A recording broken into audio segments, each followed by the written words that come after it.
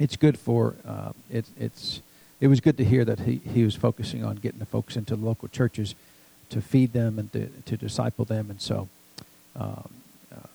anyway, it was I thought the message was great, and if you didn't get a chance, I'd encourage you to go back and listen to the message. I told him, and even now he had talked about several different groups, but he talked about our good friend Jonah, the prophet, and I'm still just been kind of meditating on that, about the hardness of Jonah's heart, because he was bringing out the point that Jonah was so hard against doing the will of God that he would rather die than to see the people of Nineveh get saved. Because he told the men on the boat, remember, he left the will of God and went on the ship, and then of course the ship hit stormy weather, and they start throwing things over, and finally they figure out that it's all because of Jonah. He said, "Just throw me overboard." And he didn't say throw me overboard because I know the Lord will provide and save me. He said, throw me overboard because I'd rather die than to repent. And because if he said, well, I repent, take me to Nineveh, the storm would have stopped and the boat would have been able to go to Nineveh. Of course, it was going in the opposite direction. But still, he didn't do that. He said, just throw me overboard. He'd rather die than to, and that's, you think about how hard that heart is, to be that hard to not want somebody to be blessed. Why do you think the Lord included that story in the Word of God for us to read? Because there's people in the church today that would rather die than to see certain people in their life get blessed. And so do you think he was saying, be like Jonah? It wasn't a how-to message, right? It was a how-not-to message, right? And so that's something. So the thing we take from that, too, is if the prophet of God, and Jonah was called the prophet of God, if the prophet of God can get so hard against people finding the goodness of God, what's the likelihood of you or me being in that same position if we're not careful? Well, then that means we're all capable of being there. Amen. And that's why the Lord records those stories, not so, oh, look, I can't believe he did that. That's not the right response. The response is, Lord, help me to never be like that, right? And so I thought that was really, and I've just been meditating on that all week, because I've read the story of Jonah many times, and and I knew he, was kind of grumpy about things, but I never really saw how hard his heart was, that he would rather die than to see because he knew the goodness of God. He knew the mercy of the Lord. That if I go, you're gonna cause them to repent and see your blessings. And of course, what happened when he went? They repented, and the Lord forgave them. And he said, "I told you, I knew you'd do it. I knew you'd forgive them." And so he was doubled up mad after it happened, right? And so, wow, that's tough. I think that's tough. Amen. So I thought the message was really good and timely there. And so I've got just some. I'll just put this on the back back table there. If you're interested, of course, like I said, the ministry supports Brother Nigel, and if you're interested and would like to be part of his ministry and support him, of course, you can support him by praying for him too. But it'd be good to, if you'd like to invest financially in his ministry, that'd be a good investment. And there's a story here, a book you're welcome to have, or even just borrow this book and bring it back.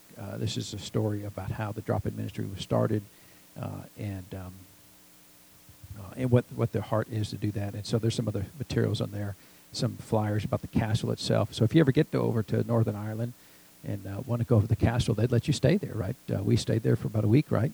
And they'd love to have you there. So, it's a beautiful setting, amen. So, anyway, so as far as announcements go, this Friday we'll have Ladies Fellowship here at the church, and all the roads will be clear by then, right? So it's supposed to be in the 40s, 50s, and 60s this week, and rain, so it'll wash all the snow away and ice away. And so I want to thank Doris especially for coming out into the brave weather yesterday. We decided we probably should clear off some of the driveway. And, before we got here, I was thinking, well, we should clear off, the annex driveway and then all this driveway. Well, that's 120 feet of driveway. And so we went from 120 to, I think, was it 6 feet out there now is what we decided? 6 feet's good, right? So, reality sets in at some point, you can just, you got to, because we were here till dark. And so it's all good. So, but we hauled a lot of snow off by hand, and that's a note to self: don't ever do that again, right? And so, I remember one time my ride mower died. I thought I'll just push mow the yard one time. You've got to do that once in your life, and then you learn, right? And you realize, I'm never doing that again. And of course, you decide to wait till it was like 95 degrees outside, like 300% humidity, and I had to like mow a strip and then go inside and take a nap and drink a gallon of water and go back out there. And so, we all do things like that once in your life, and you realize, okay, I've got that check mark done. Never doing that again. So, so the next 20 years when this exact same thing happens again, we will hire somebody to come out and clean that off. And I was thinking yesterday, what we could have done when we poured that concrete out there, we could have put a heated pad. You can do that, right? So that the next once in every 15 years when we need to do that, we can just flip a switch and melt all that snow, right? So, but anyway, I didn't think about that, and it's probably not worth the trouble to do that anyway. So, Ladies Fellowship will be here Friday at 6:30 at the church, and they bring finger foods or something like that. So, I think that's all the other announcements we have, right? So, it's nearly February, and so we won't have healing school today, but we'll be back here for church on Wednesday of this week, and then after all that, then things should get back to normal. Amen. And so, any other announcements? We're good. So, I'm going to read a scripture here. This is in Psalm 34, and this is one of many verses that are similar to this. This verse says in verse 8, Psalm 34, verse 8 says, "O taste and see that the Lord is good. Blessed is the man that trusteth in him." And so that's a good verse because really the implication, is just try out the Lord, right? To taste and see, right? Try the Lord out to see to see what He's like, and what you'll find out is that He's good, right? Taste and see that the Lord is good. So if you really tried the Lord for who He was, just to see, is this stuff real? Is this Christianity real? Is this God thing real? What you should find is that the Lord is good. Amen. And then that should drive you then to trust Him, and if it does, which it should, then it says, "Blessed is the man that trusteth in Him." And I've told you my testimony before many times that when I got saved, I didn't know any book, chapter, and verse about anything. But the Lord gave me a revelation that the Lord was good, and that's all I knew. I didn't know anything about anything, and I was witnessing to my sister one time and said, "You need to get saved," and she said, "Saved from what?" And I really didn't know what the answer to that question was. Well, stuff.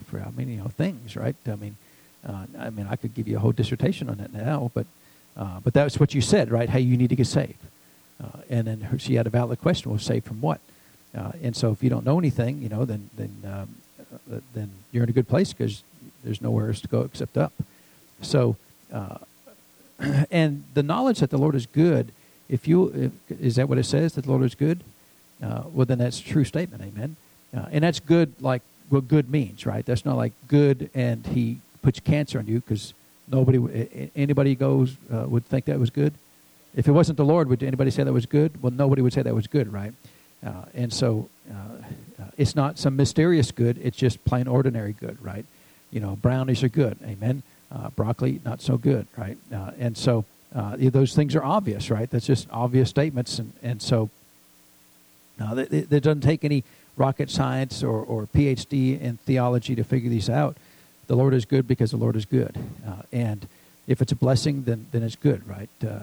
And the Lord, Jesus contrasted that with the devil in John 10:10, where He said, "The thief cometh not but to steal, to kill, and destroy."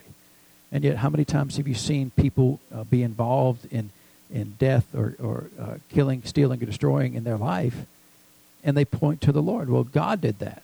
And yet, Jesus Himself said, well, no, it's not the Lord, unless you think the Lord's a thief. He said it's a thief, right? The thief that steals the life out of mankind, which would be the devil and his cohorts. And so that's a pretty good contrast. It should be easy, right? That should be obvious. And yet, how many times have you been to a funeral and the minister says, well, the Lord took him, right? And is the Lord stealing people's lives? I mean, the Lord's not stealing people's lives. The Lord's not killing people to get them to heaven sooner. Why would he want you to leave earth when there's work to be done?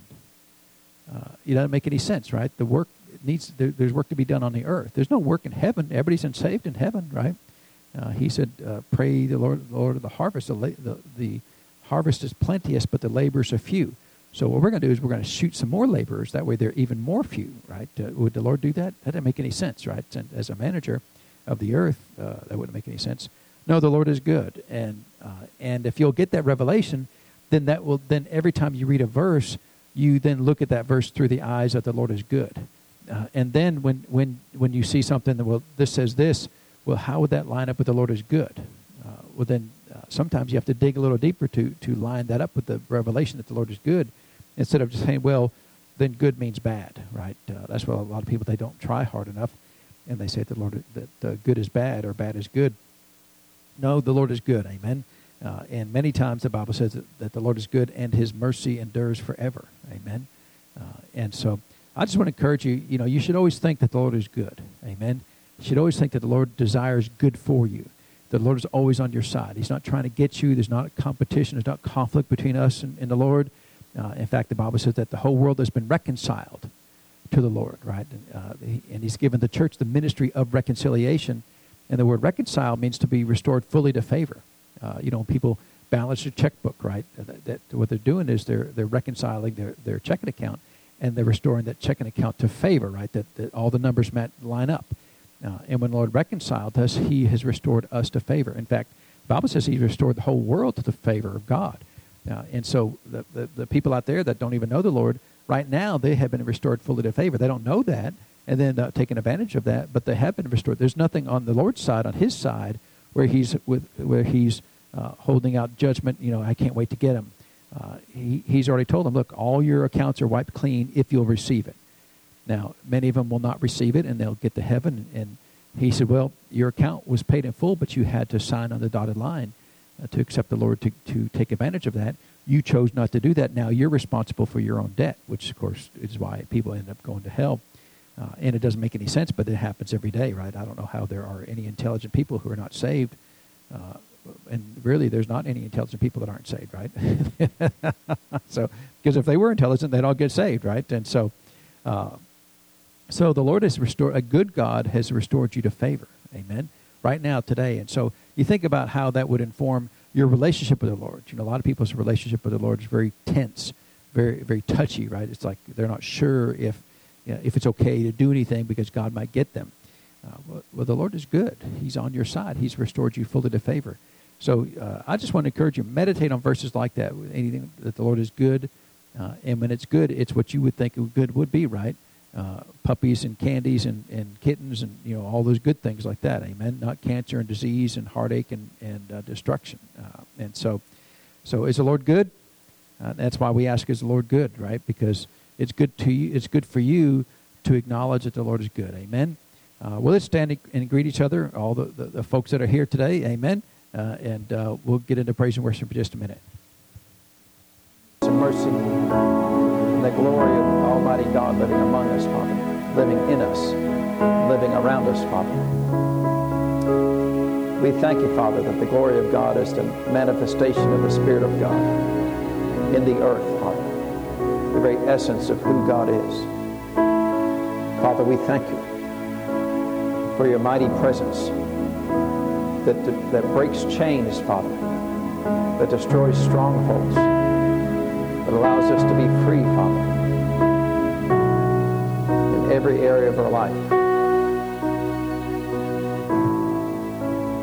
Father, you tore the veil that separated mankind from the glory of God, inviting us to come and live in your presence, Father, inviting us to come and live all the time, Father, in the presence of the Most High God.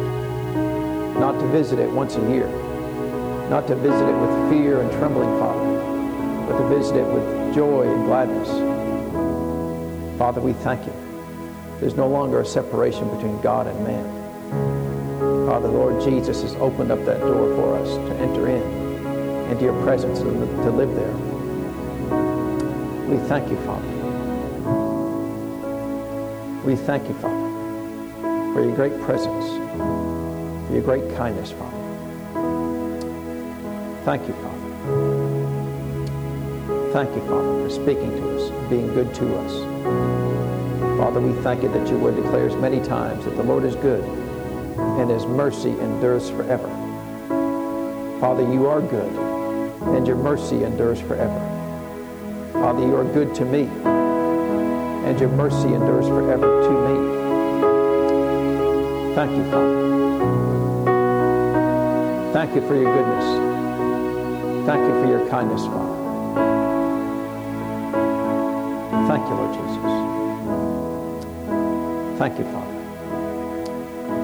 Mr. Jimmy, if it's okay, I'd like to pray for you today. You'll come up here. I'd like to lay hands on you and pray for you. Amen. The Lord is good. Amen.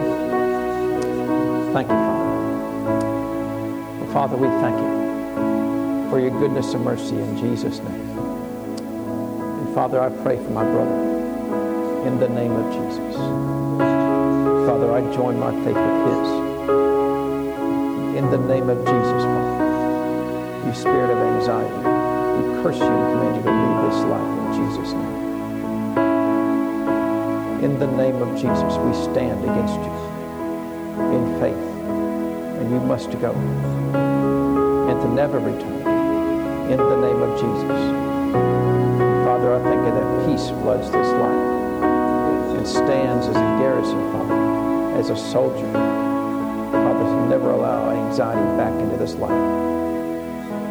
Father, I thank you for the smallest amount of faith. Father, he can live in peace all the days of his life. So, Father, I thank you. Peace, Father, in the name of Jesus. Thank you. And Father, we thank you, Lord, for a testimony of goodness, Father, in this life. We thank you for that, Father, in the name of Jesus. Thank you. Thank you, Father. And Father, we thank you for all your goodness and kindness and mercy. We thank you, Father, that it's your desire that we live free from all shackles and chains, Father, and hindrances, and live completely free to serve you all the days of our life. And Lord, we thank you. We give you all praise and honor for these things in Jesus' name. Amen. Praise God. You know, the greatest freedom that you'll ever have is serving the Lord fully in your life. Amen. A lot of people think freedom is to do all the sin they want to do, and then they don't know how to get out of that. Amen. Because the sin, it's, you know, we've got a couple animals at home. If you don't feed them, they get really mouthy, right? Feed me, feed me, feed me. Not unlike children, right? If you don't feed kids, you know, I'm starving. Well, sin is the same way. It demands that you feed it, right? That you care for it, that you yield to it. The Lord's not that way, amen. And so we have been teaching just a message called "How Bad Do You Want It?" And that's a good question, right? And so you remember we started off with the king there and Elisha. And remember the king, Elisha told the king to stomp on the arrows of his deliverance, and he kind of half-heartedly did it. And Elijah got mad at him. Said, well, if that's how bad you want it, then that's how much deliverance you'll get, just a little bit of deliverance. And, you know, a lot of times people are perfectly satisfied with a little bit of God. You know, they don't really want a lot of God because that requires, you know, like dedicating their lives to the Most High. Well, we can't have that. So let's serve God a little bit, right? And with serving God a little bit, you'll get a little bit of blessings, amen? And if you serve God fully, you get the fullness of blessings. And to me, it's why wouldn't you want to do that? I don't know, right? It's the selfishness that's inherent to humanity that we want to do what we want to do. And sometimes, you know, when the Lord asks us to do things, you know, we just don't really want to do that. And, you know, I see that in a lot of Christians' lives where they don't want to commit to the Lord because they then become responsible. You ever known people that they just will not sign up for anything, right? Because then they have to be there. Amen. You know, they don't want to join a church because then they have to be there like every Sunday, and so they'll float around. And I tell you, well, I go to a lot of different churches. Well, why do they do that? Because they don't want to ever be responsible, because they don't want it bad enough, right? They want to allow their flesh to dictate their life, and of course they'll wrap it up in spiritual sounding things, right? I remember there was a fellow I worked with, and he called himself a minister, and I said, well, where do you go to church? Because anytime somebody says they're a minister, my first question is not how big is your ministry, where do you go to church, right? Because every ministry outside of the pastor should be a member of a local church, right? Of course, a pastor should be a member of a local church. You'd think that'd be kind of obvious thing, but where do you go to church, right? Who is your pastor? What's your pastor's name? And he said, well, the Lord told me years ago not to go to any church. So really, the head of the church told you not to go to church. That seems really odd to me, right? To be like your boss saying, you don't have to come to work, just if you don't want to. Just if you want to, come to work. If you don't want to, it's okay, right? Any boss in the history of bosses ever done that, right? No, right? And so, well, the Lord told me not to go to. He said, I'll tell you on Sunday morning if I want you to go to church, and otherwise just stay at home and read your Bible. Really, the head of the church, the one who created the actual church, told you that, maybe you don't need to go to church. And so I'm thinking, well, why would I ever invite you to come to my church and speak at my church? Because he'd get up and say, oh, you're right here, you here on Sunday morning? If you don't feel like it, just don't come. It's okay.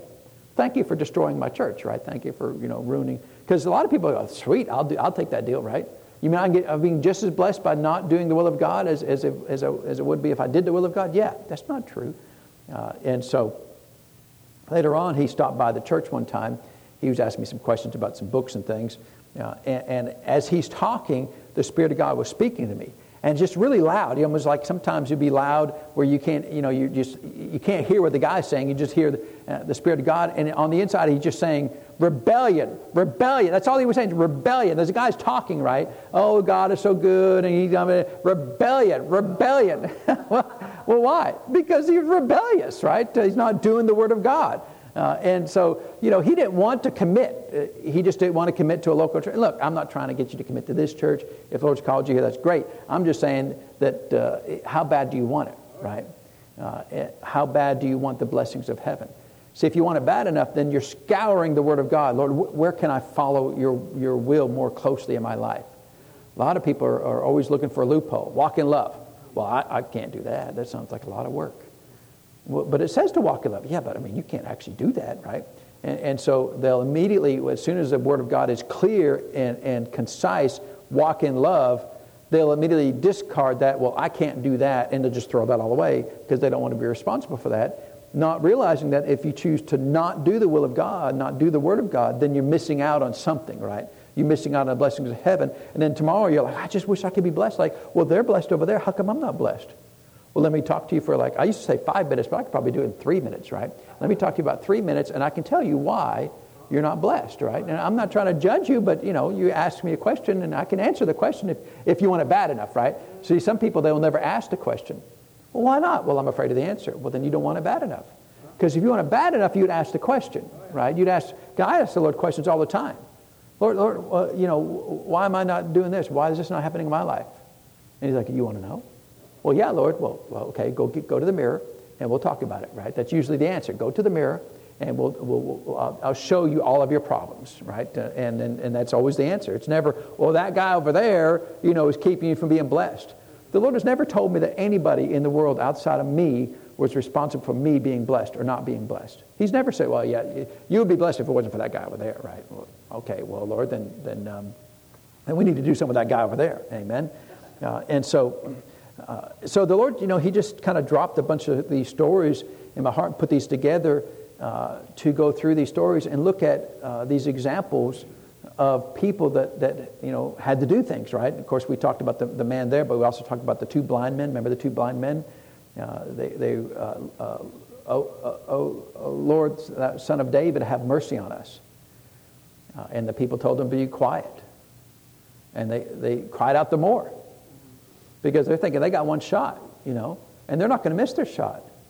Some people, they cry out for the Lord, and somebody say, "Be quiet." "No, I'm sorry, I didn't mean to bother you." Well, they didn't want it bad enough. They gave it up.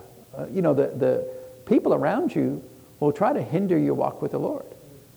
"Oh, you go to that church?" "Yeah, the church that speaks faith," right?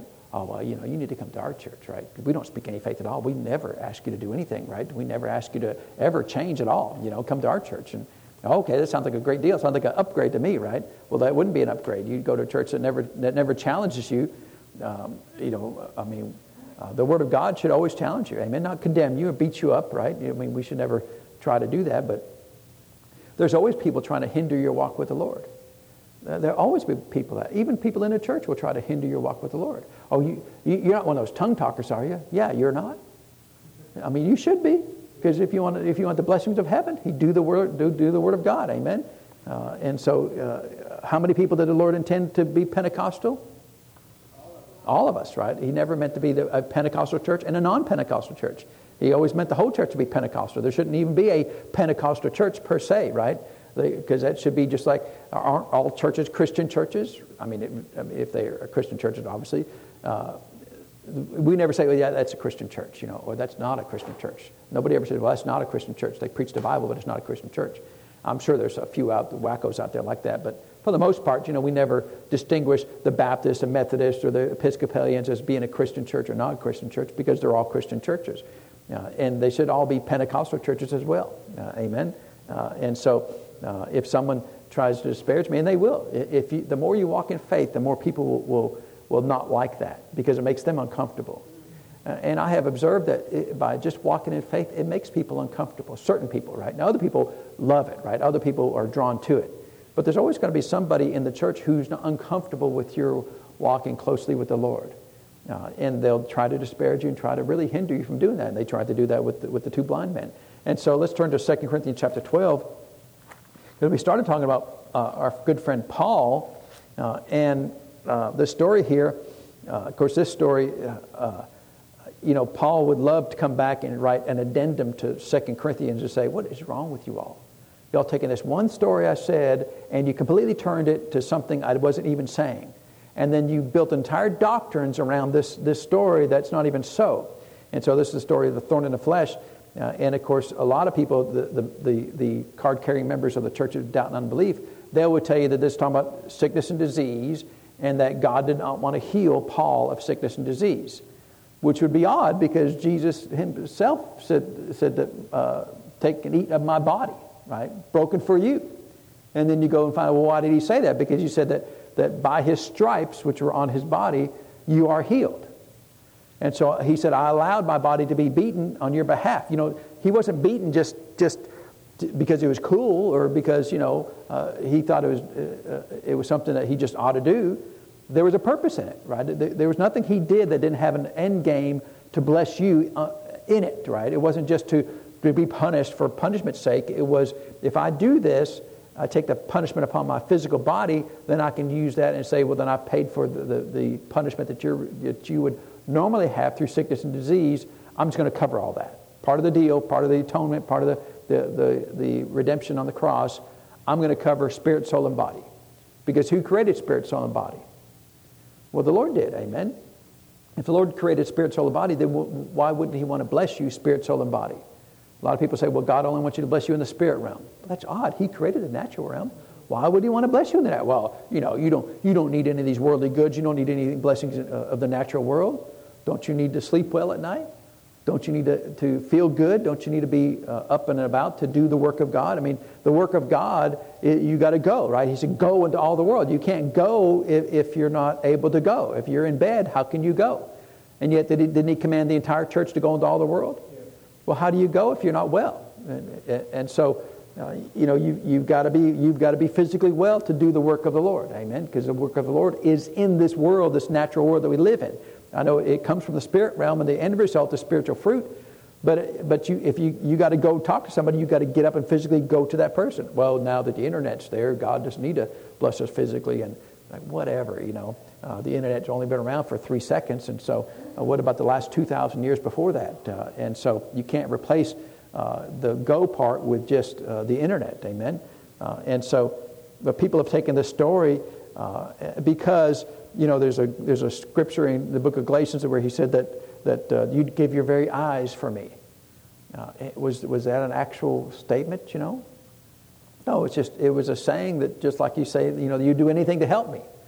Even give me your eyes, And so they said, well, he had, and then people preach, well, he had, then they call it like ophthalmia, some specific eye disease.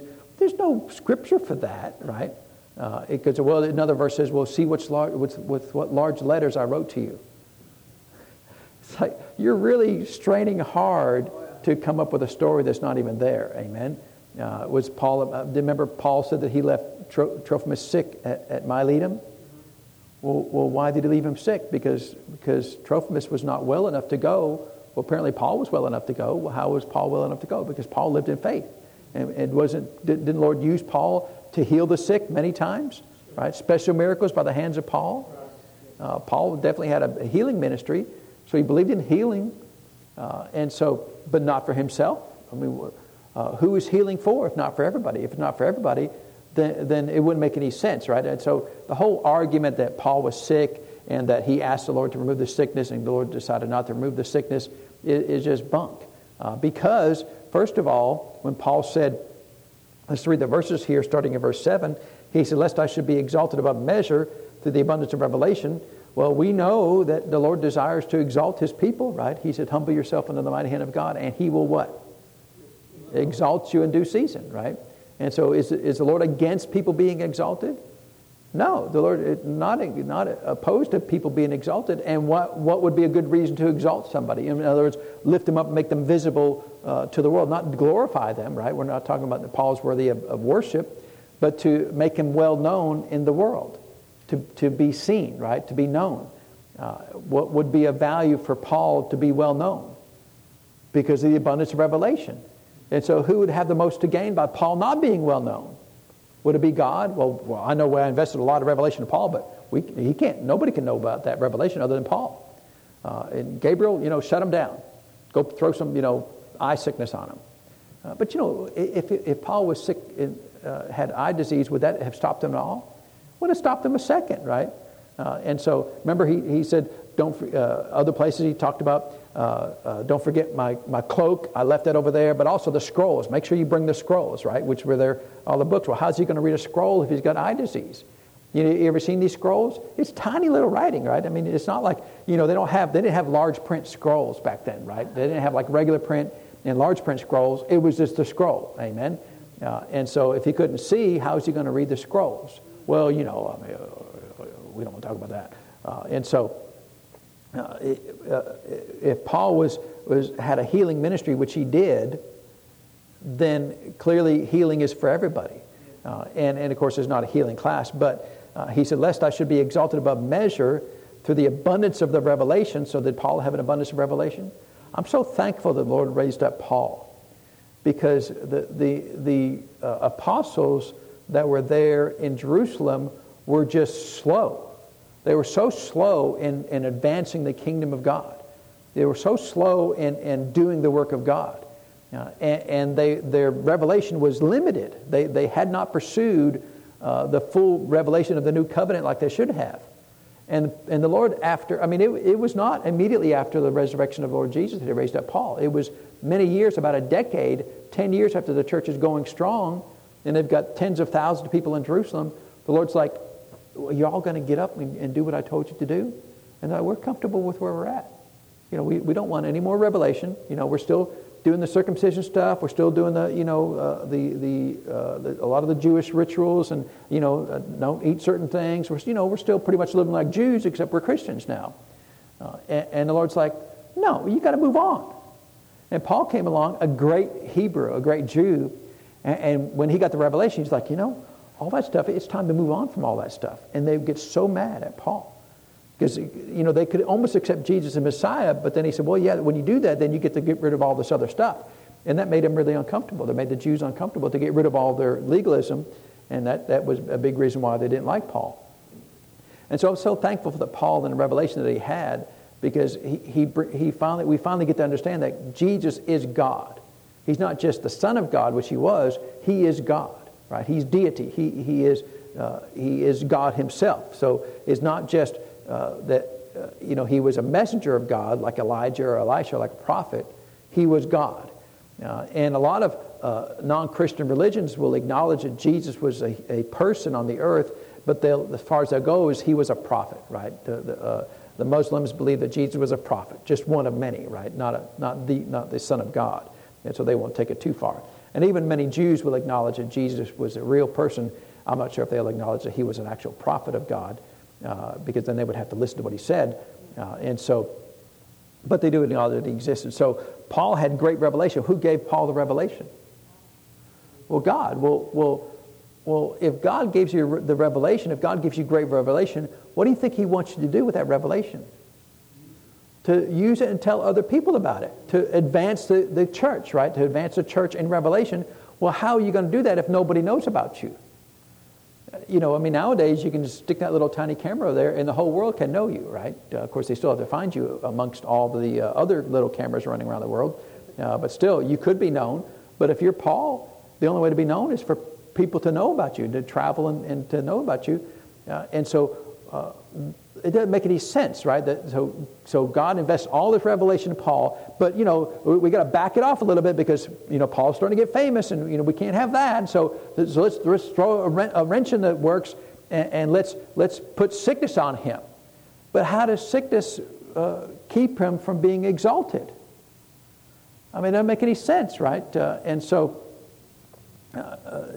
whole argument doesn't make any sense to me at all, and yet they will hold it steady. They got no book, chapter, and verse for it, and so it says that lest I should be exalted above measure through the abundance of revelations which God gave me, there was given to me a thorn in the flesh, the messenger of Satan to buffet me. So now somehow the Lord is using Satan as a messenger.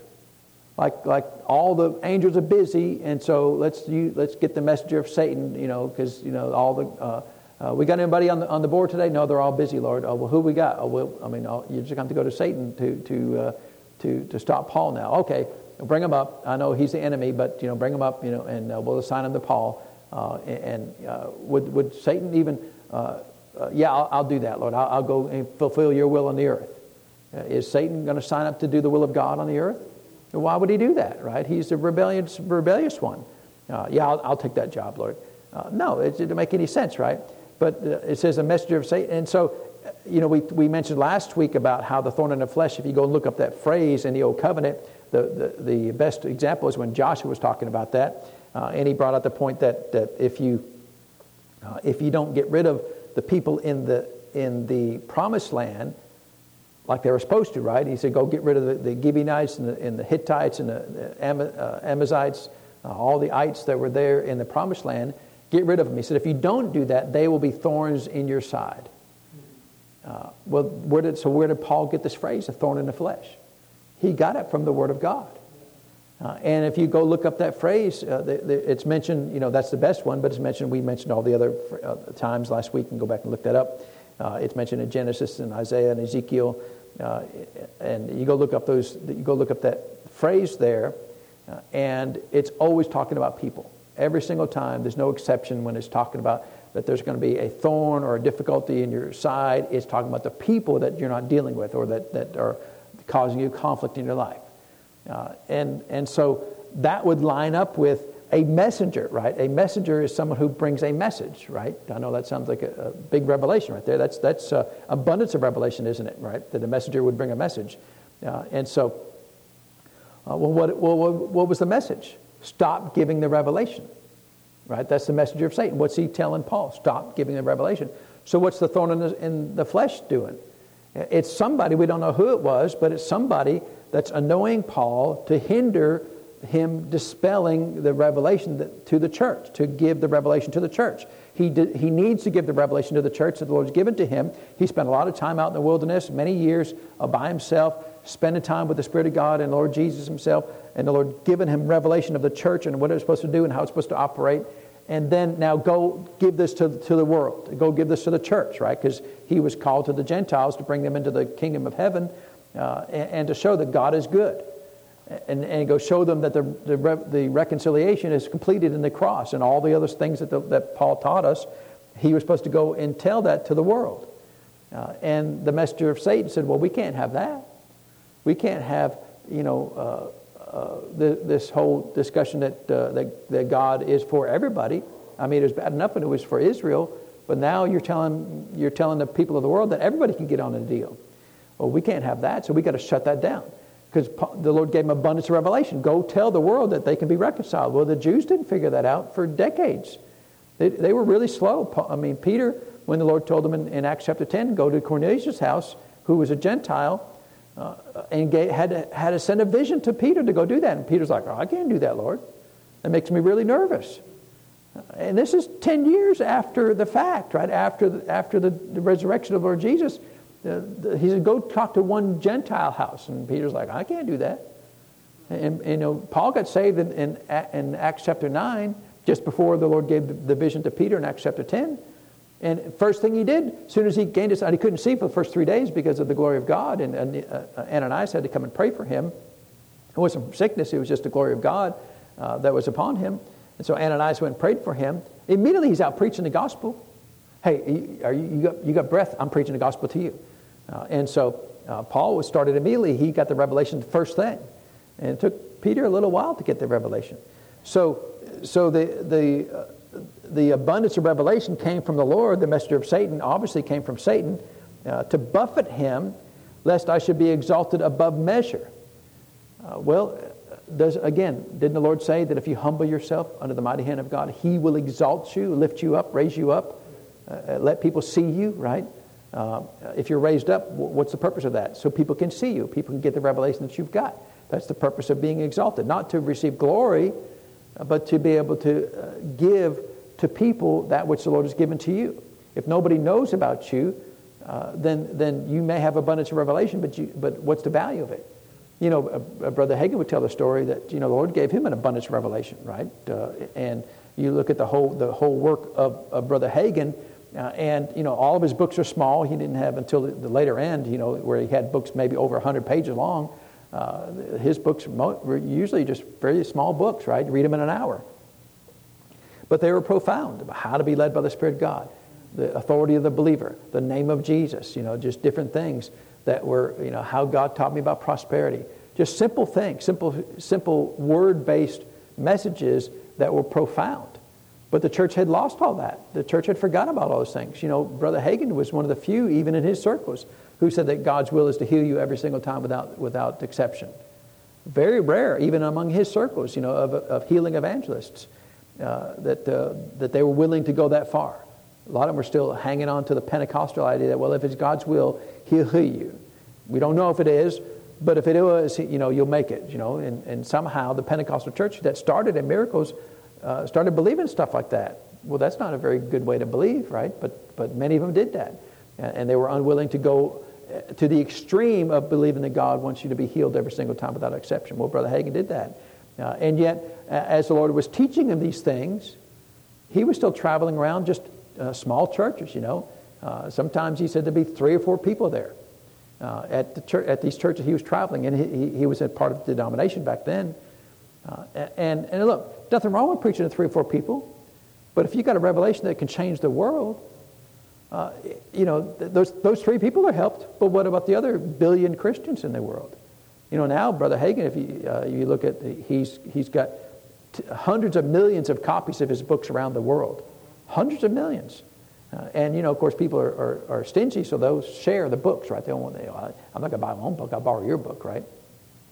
I'm kind of stingy. I don't really like people borrowing my books because they oftentimes won't give them back. I've had people, hey, can I get that book back? Oh, I didn't borrow it. Yes, you did.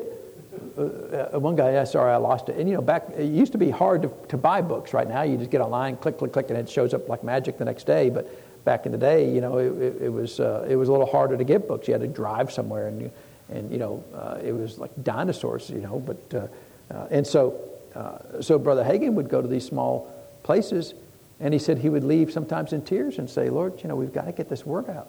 There's such great revelation, but if I'm only telling 10 people at a time, 20 people at a time, 30 people at a time, we're never going to get this word out.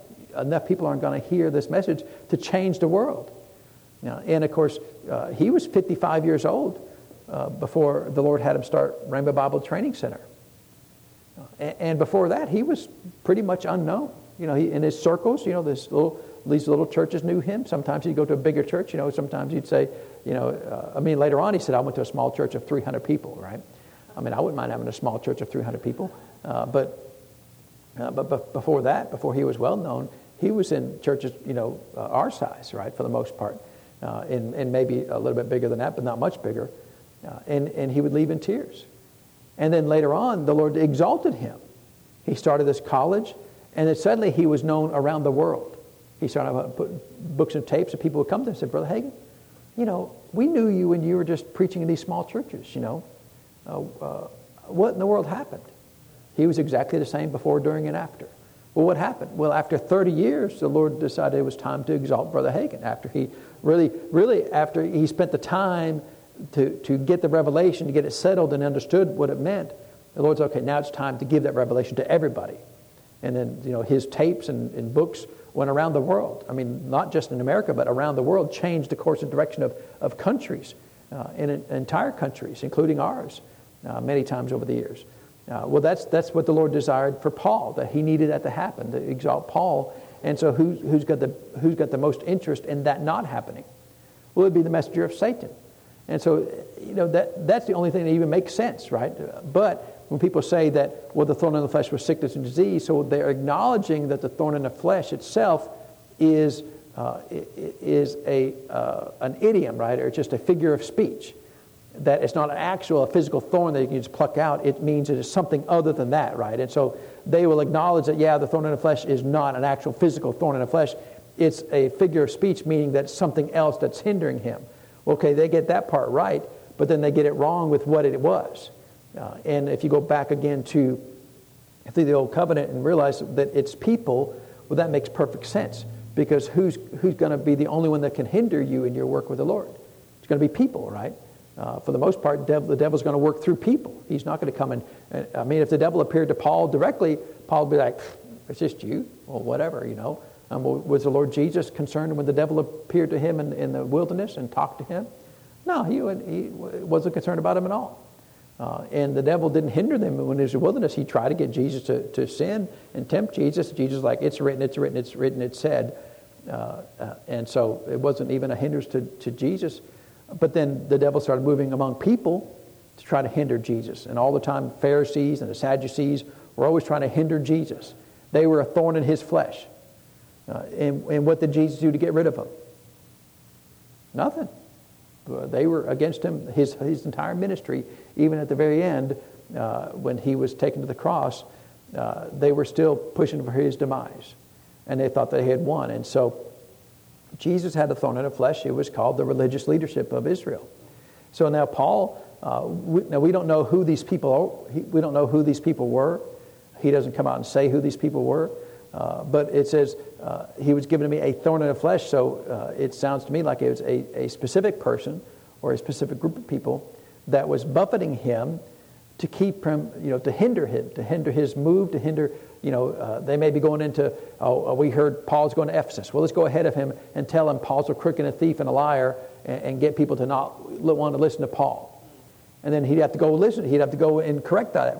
To be able to be heard, he may have to go and say, well, I'm not really a thief and a crook and a liar. Let me tell you why.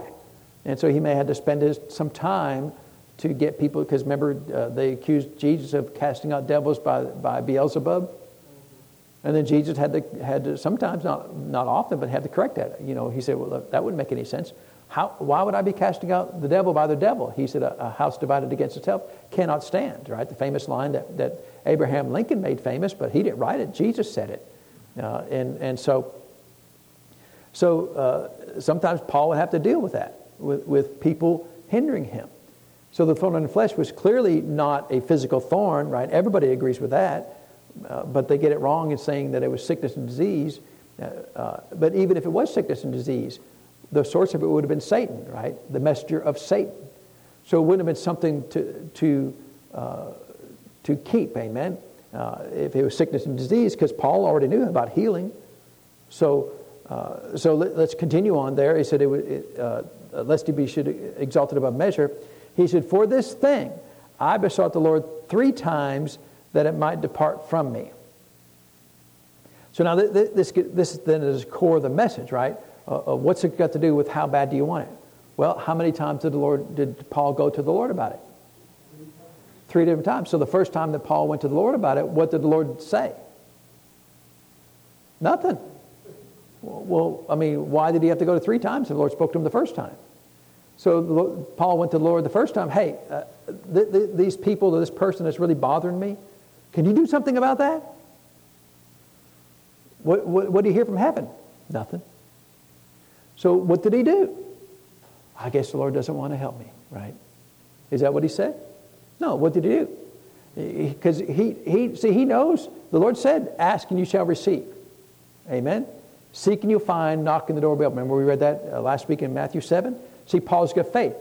Well, I need an answer. Lord, I need something done with these people. So what did Paul do? He went a second time. Lord, do something about these people. 3 times. He said 3 times, I besought the Lord, asked the Lord that it might depart from me, that this thorn of my flesh would get out of my hair. They're bothering me. 3 different times he went to the Lord. And so, for you and I, or for you and me, and when we're dealing with the Lord, how bad do we want the answer? Well, I asked the Lord, and he didn't give me an answer, and so I guess, I guess I'm just stuck with this, right? And I guess it's my lot in life to bear. Well, and that's what happens a lot of times. Christians they don't want it bad enough, and so they don't seek the Lord enough. And why didn't the Lord answer them the first time? Well, the Lord's not your messenger, boy. Sometimes, again, the Lord's always elevating faith, right? He's always waiting to see faith. He's always waiting to see, do you want it bad enough, or is it just, sometimes like with kids, they just want everything. Well, are you going to use that? Well, no. Well, you don't really want it. You're just saying you want it, right? And so I know we used to go to like Lowe's when Jared was small, and they'd put all these kid books like this high. They don't put them up higher, but I don't even see them, right? Jared walks in, they're all right his eye level, and of course, then he wants it. And I said, well, are you going to read that book if we buy it? Yeah. Okay, then we'll buy it. We never told him no, and he'd get home, but it's always like books with a screwdriver, a hammer on it, and it was kid books and stuff that a store like Lowe's would sell. But a lot of kids, they just want everything, and they don't really want it. They just want it because, they don't have it, and they think that's sufficient, right? And a lot of times that's the way adults are. Well, why'd you buy that? Because I didn't have it. Did you want it? Well, no, I just, bought it because I didn't have it. And so, to a lot of adults, that's the only reason why they buy things, because they don't have it. And so that's not always the best way to do things, amen? And so, how bad do you want the answer from the Lord? Do you have faith that the Lord will answer you? See, if Paul didn't have faith, he would have asked once, the Lord didn't answer him, then he was, I guess the Lord didn't want me to know or to deal with this thing. And so, years ago, there's a situation where there was a thorn in my side, a thorn in my flesh, a person that was really annoying me. And I tried, you ever tried to work with people and they just don't want to work with you? You try to, if there's conflicts, I don't like conflict between me and you. And if I can, the Bible says, as much as lies within you, be at peace with all men. So I'm at peace with all men. All men are not at peace with me, but I'm at peace with all men. And so, but if there's conflict between me and you, and I think it's something that can be resolved, I'd like to resolve it. Because, who wants conflict, right? If the guy, 3 cities over is mad at me, I don't care. I don't see them every day, right? Not a problem in my life. But somebody, you ever had conflict, there are people in conflict in the same church, right? One sit over here, one sit way over there. And they're mad at each other. Going to church, right? That happens. And they'll come to church every Sunday. And we'll avoid each other. And they'll just, walk around the church like this right here, right? They never get close to each other. And every time, if this one's going that way, this one's going this way. They do that in church. And they never resolve the conflict. It's like, well, it seems like you ought to be able to grow up, amen, and not be mad at the person going to the same church that you are. Now, I know that seems like a lot to expect, right? But sometimes it happens. So, I wanted to get this thing resolved. And I go and talk to them. Hey, can we get this thing resolved? You seem like you're really mad at me, Oh, I got no problems with you. Really? Okay, that's great.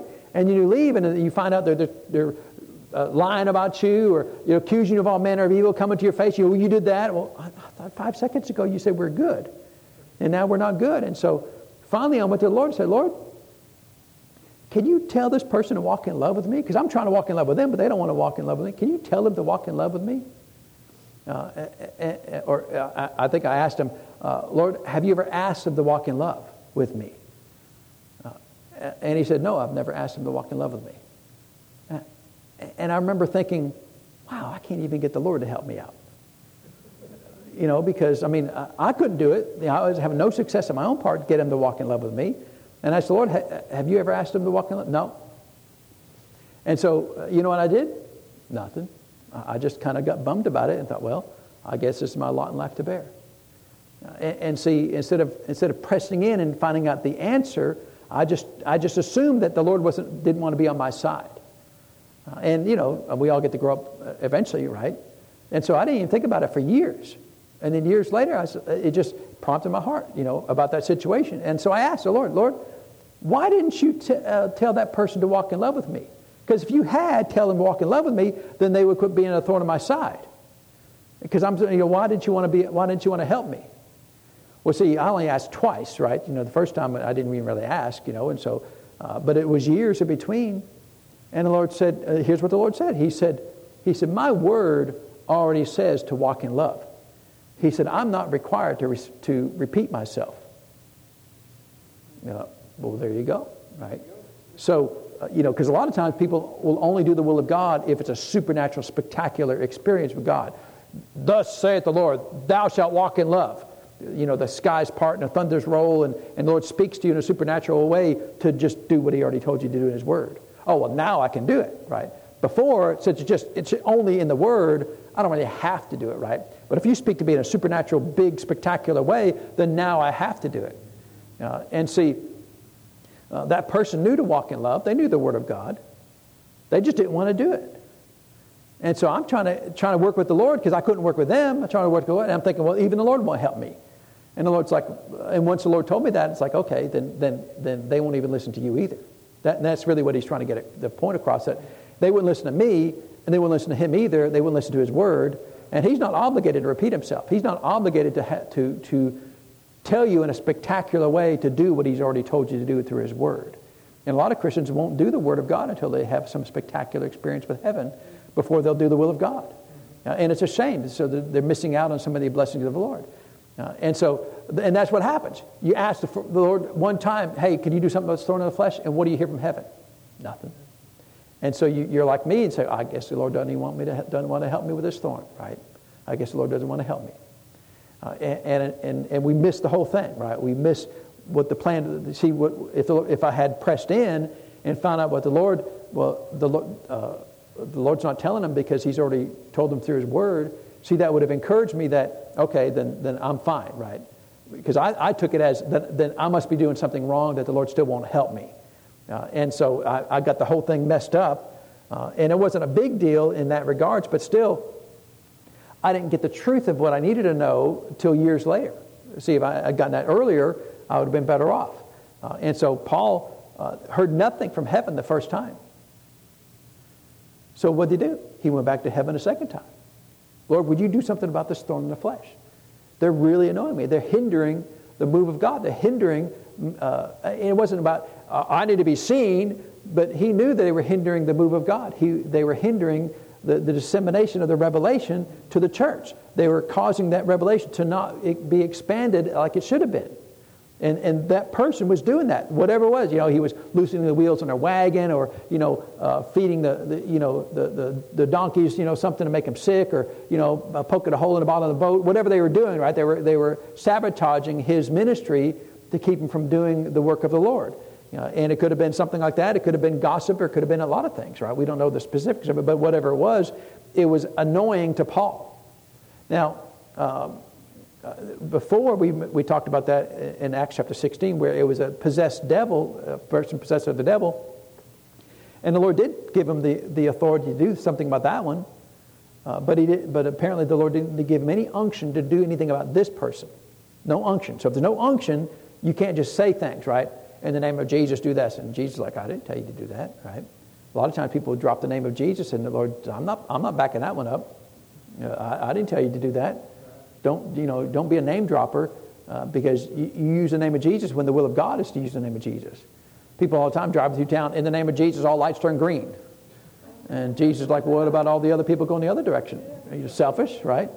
What about them? Don't they have a place to go? I mean, if it's an emergency, maybe, but a lot of people are just lazy, right? Well, I don't, 30 seconds of my life, it's nearly over, right? I got to wait 30 more seconds, and I can't have that. And so people only think about themselves, and Jesus is like, well, there are other people in the world besides you, right? So you can't just, in the name of Jesus, all lights be green, because that would not be kind to everybody else in the world, amen? But sometimes we're selfish about stuff like that, and so Paul, no unction to do anything with this thorn in the flesh. And so if there's no unction, then you got to go to the Lord. Lord, you're not telling me to in the name of Jesus, this person. You're not telling me to use the authority of Jesus to deal with this thorn in the flesh. So I need to know why. I need to know, deal with it, Lord. I need you to deal with it. And so he asked the second time, nothing. So, what do you do? I guess God just wants me to have this, well, it's a messenger of Satan. Why would God want you to have that? Amen? And so what did he do? How bad did he want it? He wanted it bad enough till he went back to the Lord till he got the answer. And that's what we need to learn from this. Not about it's just my life to bear, right? No, you go until you get the answer. And so finally, he got the answer. But still, it's not the answer he was looking for, right? Because he wanted the thorn in the flesh to be removed. But is that what the Lord said? I'll get right on that. No, so we learn in this case, in certain situations, in difficult situations, sometimes the Lord asks you to go into a difficult situation. And we only want to be perfectly and, everything to be perfect and easy when we go into a situation. Well, why would the Lord do that, right? If it was easy, he could send anybody. And so sometimes the Lord needs you to go because the situation is difficult. I tell you this, and then if you got just a minute, we'll finish this up here. When I was with my pastor, the Lord specifically called me. He said, "You go back to that church." I'd gone there during college, and graduated and was working in a different state. The Lord said, "You go back to that church." He gave me a whole list of things to do. One of them was to get married to Chris. That was the best of them all, right? Sell my car, right? Go back to school. And the last thing he said, you go back to that church. He said, there's things that you need to learn, that the pastor needs to teach you. And I reflect on that oftentimes because he never said there are only good things that the pastor's got to teach you. He never said that. So now he didn't say there's good things and bad things either, because I've been like, well, why would I want to do that, right? And so the Lord's smart, right? Because he's messing with you. Yeah, you got things to learn. Oh, well, they're going to be wonderful things. I didn't say they were only wonderful things, and so, but many of the things were wonderful. Amen. Many of the wonderful blessings of heaven that my pastor taught me. All of them were not. And so for many years, it was just a wonderful place to be. And then after a while, things got complicated, and he turned on me. And I remember in the sound booth one time talking to the Lord, said, "Lord, I'm a young Christian, but I have observed that everybody in this ministry that ever learns anything and gets promoted to a point where they could be like an elder or even a deacon, the pastor shoots them, right? Not physically, but just he can't handle it for whatever reason. Anybody that would grow up in the Lord and start learning some things and walk in faith on their own and could be self-sufficient from faith without being dependent upon the pastor." He had to get rid of them. And he would. And I observed that. He'd get up one day and say, well, I remember one time it was associate pastor. He had been having some conflict with the associate pastor. And he got up one day and said, the associate pastor has decided that he needs to go to church somewhere else. And now the associate pastor's sitting on the front row. And he'd never thought that before. He'd never said those words. But he got up and said those words. The associate pastor decided he needs to go to church somewhere else. It's like, I didn't decide that. And his wife's sitting right next to him. Is it, honey, is there something I need to know about? Yeah, I don't know. I haven't heard that either. Well, that's the kind of how he did it, and it was a mess. And I told the Lord, I said, I don't want to be on that list. But I knew in my heart, somehow I'm going to end up on the list. And I got on the list. I didn't want to be on the list. Somehow I got on the list. I was on the bad list, and the pastor would get up and say, Chip Bolio's trying to take over this church. Chip Bolio's trying to, take over this ministry. And Chip Bolio's doing these things, right? He'd say, name me from the pulpit, right, about And so, anybody want to sign up for that? Lord, let's do that, right? And nobody wants that. And yet, Lord, can I leave? No, you don't leave. And so, eventually, I found the grace to overcome that, and to not be so hurt and not to be so angry about it, and wondering about it, what in the world's going on, because all I ever wanted to do was help. And I was accused of all manner of evil. It's like, I just want to help. I had no design on the ministry. I'm going to take over that ministry. The furthest thing from my thought life is to take over that ministry, because my pastor was my pastor, and I knew that the Lord had called him to do great things, and yet he never really accomplished great things because he got mired in all this carnality of people trying to take over his ministry. And so one thing I did learn from that, if you want to try to take over this ministry, I mean, if I have to, I'll just shoot you in the kneecap and then we'll move on, right? But I'm not going to be bitter about it. I'm going to be angry about it, right? You want to do things that are not right, I'll just ask you to leave and move on, right? Or try to work with you if I can. But look, if you don't want to work with me, I mean, no. If the Lord says, hey, you give that ministry to them, I'll walk out the door tomorrow. I mean, no problem with me. I'm not. This is not my thing anyway. It's just his thing. And so, but he got real mad and bitter about it, and got suspicious of everybody. And would say things that everybody who walks in that door is going to stab me in the back. Well, that's a good way to deal with it, right? He said that way when it happens, I don't get my feelings hurt. Well, you're started out with your feelings being hurt, so you're starting from the wrong standpoint here, right? And so, anyways, it went on like that for many years, and finally, I found the path of victory in my heart where they could still keep doing those things. I'm like, well, whatever, Well, why didn't you leave? The Lord never told me that I could leave. And so, eventually, he passed, and then about 5 months after he passed, we were still going to the same church, right? So he passed away, and I said, Lord, I'll stay here as long as you want me to stay here. And one day he said, this is his exact words. He said, their hearts are fixed. It's time for you to go. And I knew what he meant by that was my ability to help has come to an end, right? My potential to help has come to an end. And so we left, right? And we didn't leave mad. We didn't kick the dog on the way out the door. We didn't, you a bunch of backslidden buzzards, we called the pastor's wife, said, hey, we're leaving, Well, are you mad? No. Did somebody tell you, do something to offend you? No. Or you don't like what's being done over here? No. Why? You should never ask me why we left. Because I would have said, well, the Spirit of God said it's time to go. Well, that can't happen. Well, it does happen, all right? And so years later, I'm kind of reflecting on that. I said, Lord, why did you have me go to church there? Because, sometimes you feel like a failure, right?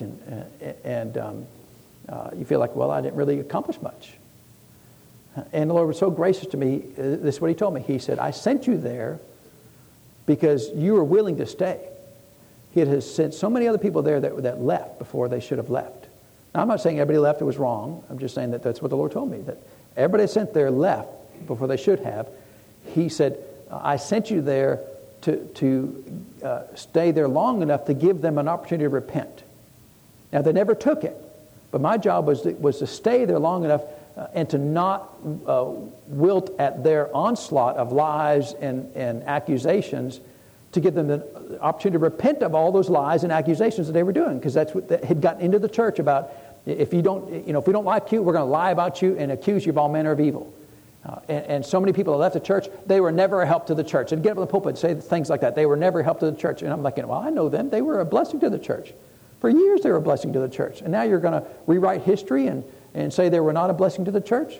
And he said, you were willing to stay long enough to give them an opportunity to repent. Now, they didn't accept the opportunity, but see, that's not on me, that's on them. But see, all the people that left that were supposed to do that, see, then whatever happened, then they're at fault for some of those things that happened because they didn't stay long enough to get them to repent. And so in dealing with thorns in the flesh, see, the Lord sometimes sends you into difficult situations.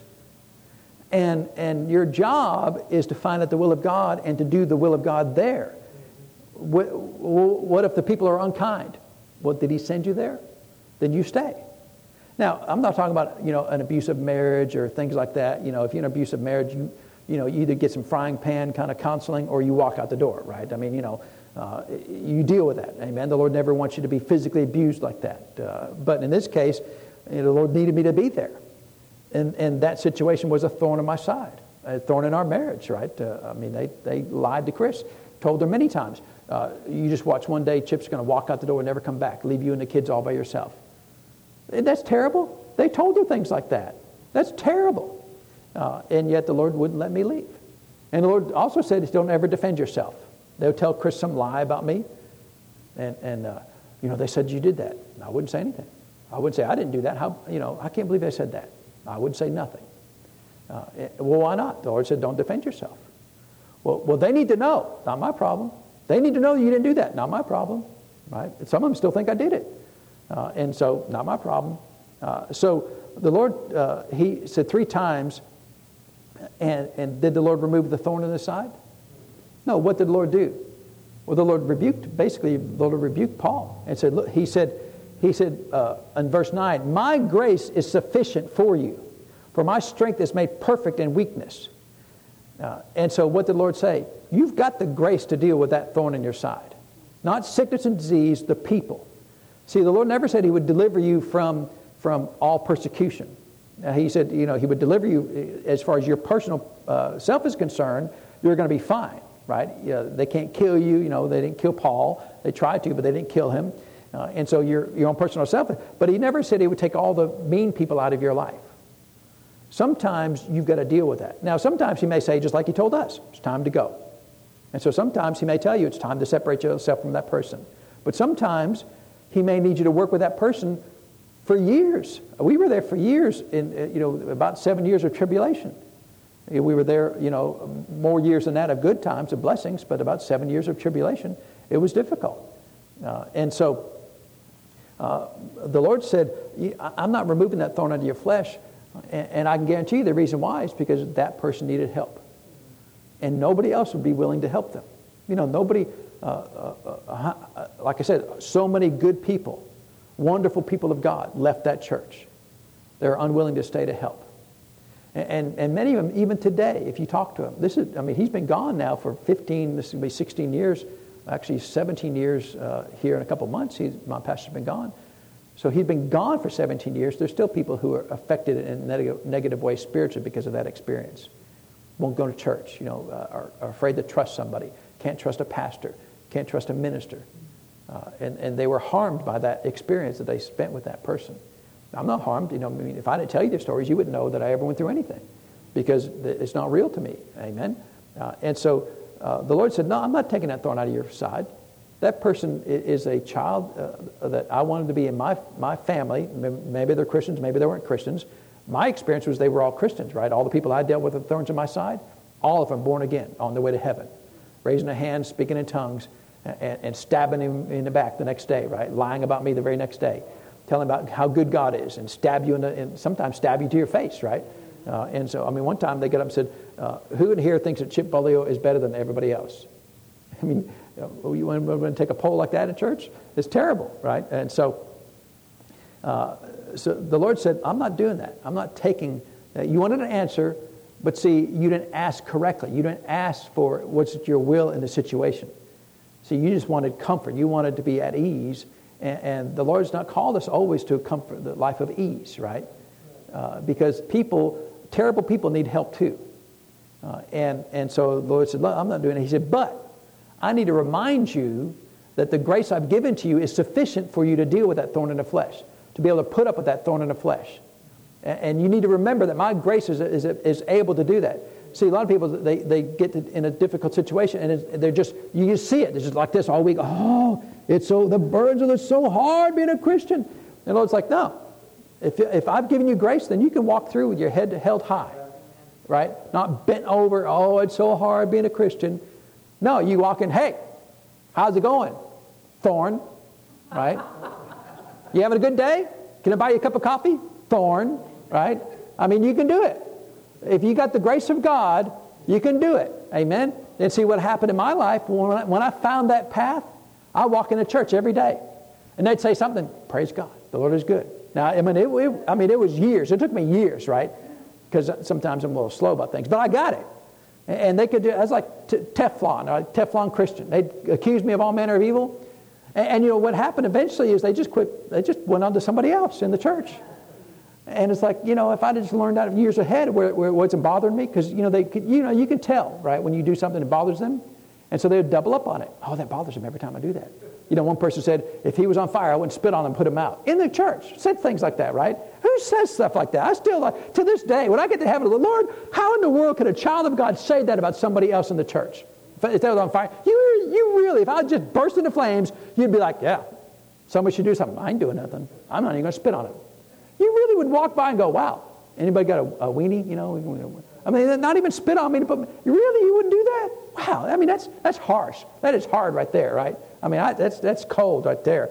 And so the Lord said, I'm not doing it. I'm not removing. These people need your help. And I've given you grace, amazing grace, right? Spectacular grace. The grace of God is His ability working in you to accomplish His will on the earth. His power and ability working in you to accomplish His will on the earth. And you're saying you can't do it? I mean, if Paul wrote the book of Philippians, he said, I can do all things through Christ which strengthens me. He said those words, but except for that guy over there. I mean, I can't put up with that guy. Lord, I can't do it. Well, then the grace is not sufficient. See, whatever you're called to do, God provides the grace. And people don't believe that. It's too hard, Lord. Oh, so my grace is not sufficient is what you're saying. See, these people, whoever these people were, they were a thorn in Paul's side. The Lord sent him there. You go help those people. Lord, I want to help nice people. Well, that would be great. That's not always the case. Amen?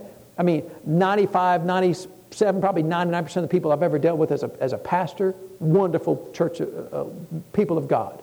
About 1%, worst people in the world. I mean, it's like, I wouldn't wish them on people I don't even like. Oh, I don't like that guy over there. Well, I don't want that person. I wouldn't even want that person to be around them. It's just you get, but they make such a mess of things. Amen. And so annoying, and yet the Lord's called you as a pastor.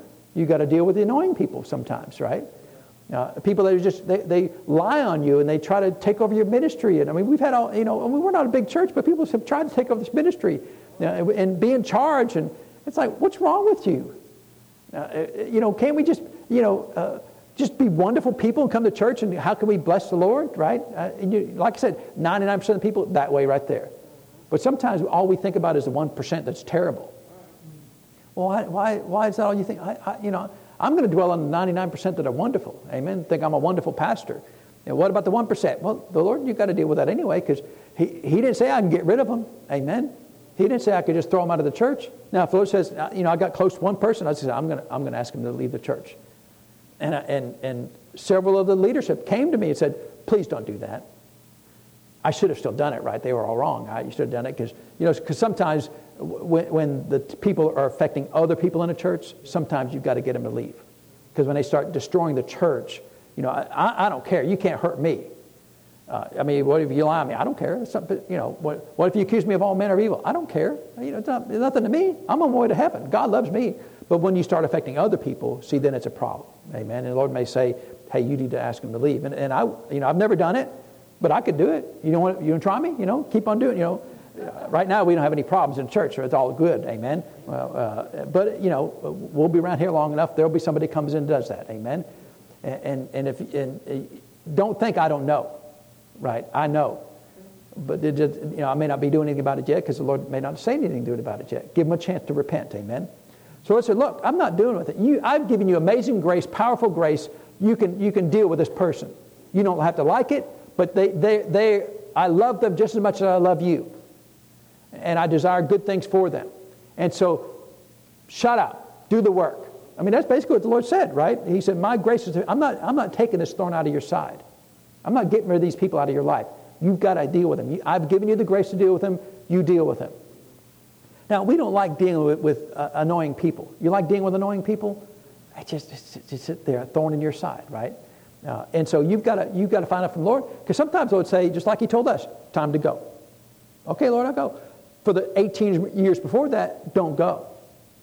So yeah, he told us to go, but not for 18 years. Amen? You want to hang in there for 18 years? You got the grace to hang in there for 18 years? You do. Are you willing to do it? Right? That's the question. How bad do you want the blessings of God? A lot of people, they get in a situation like that, they just leave. I'm out of here. Fine. Then don't ever walk by grace. Don't ever walk by faith.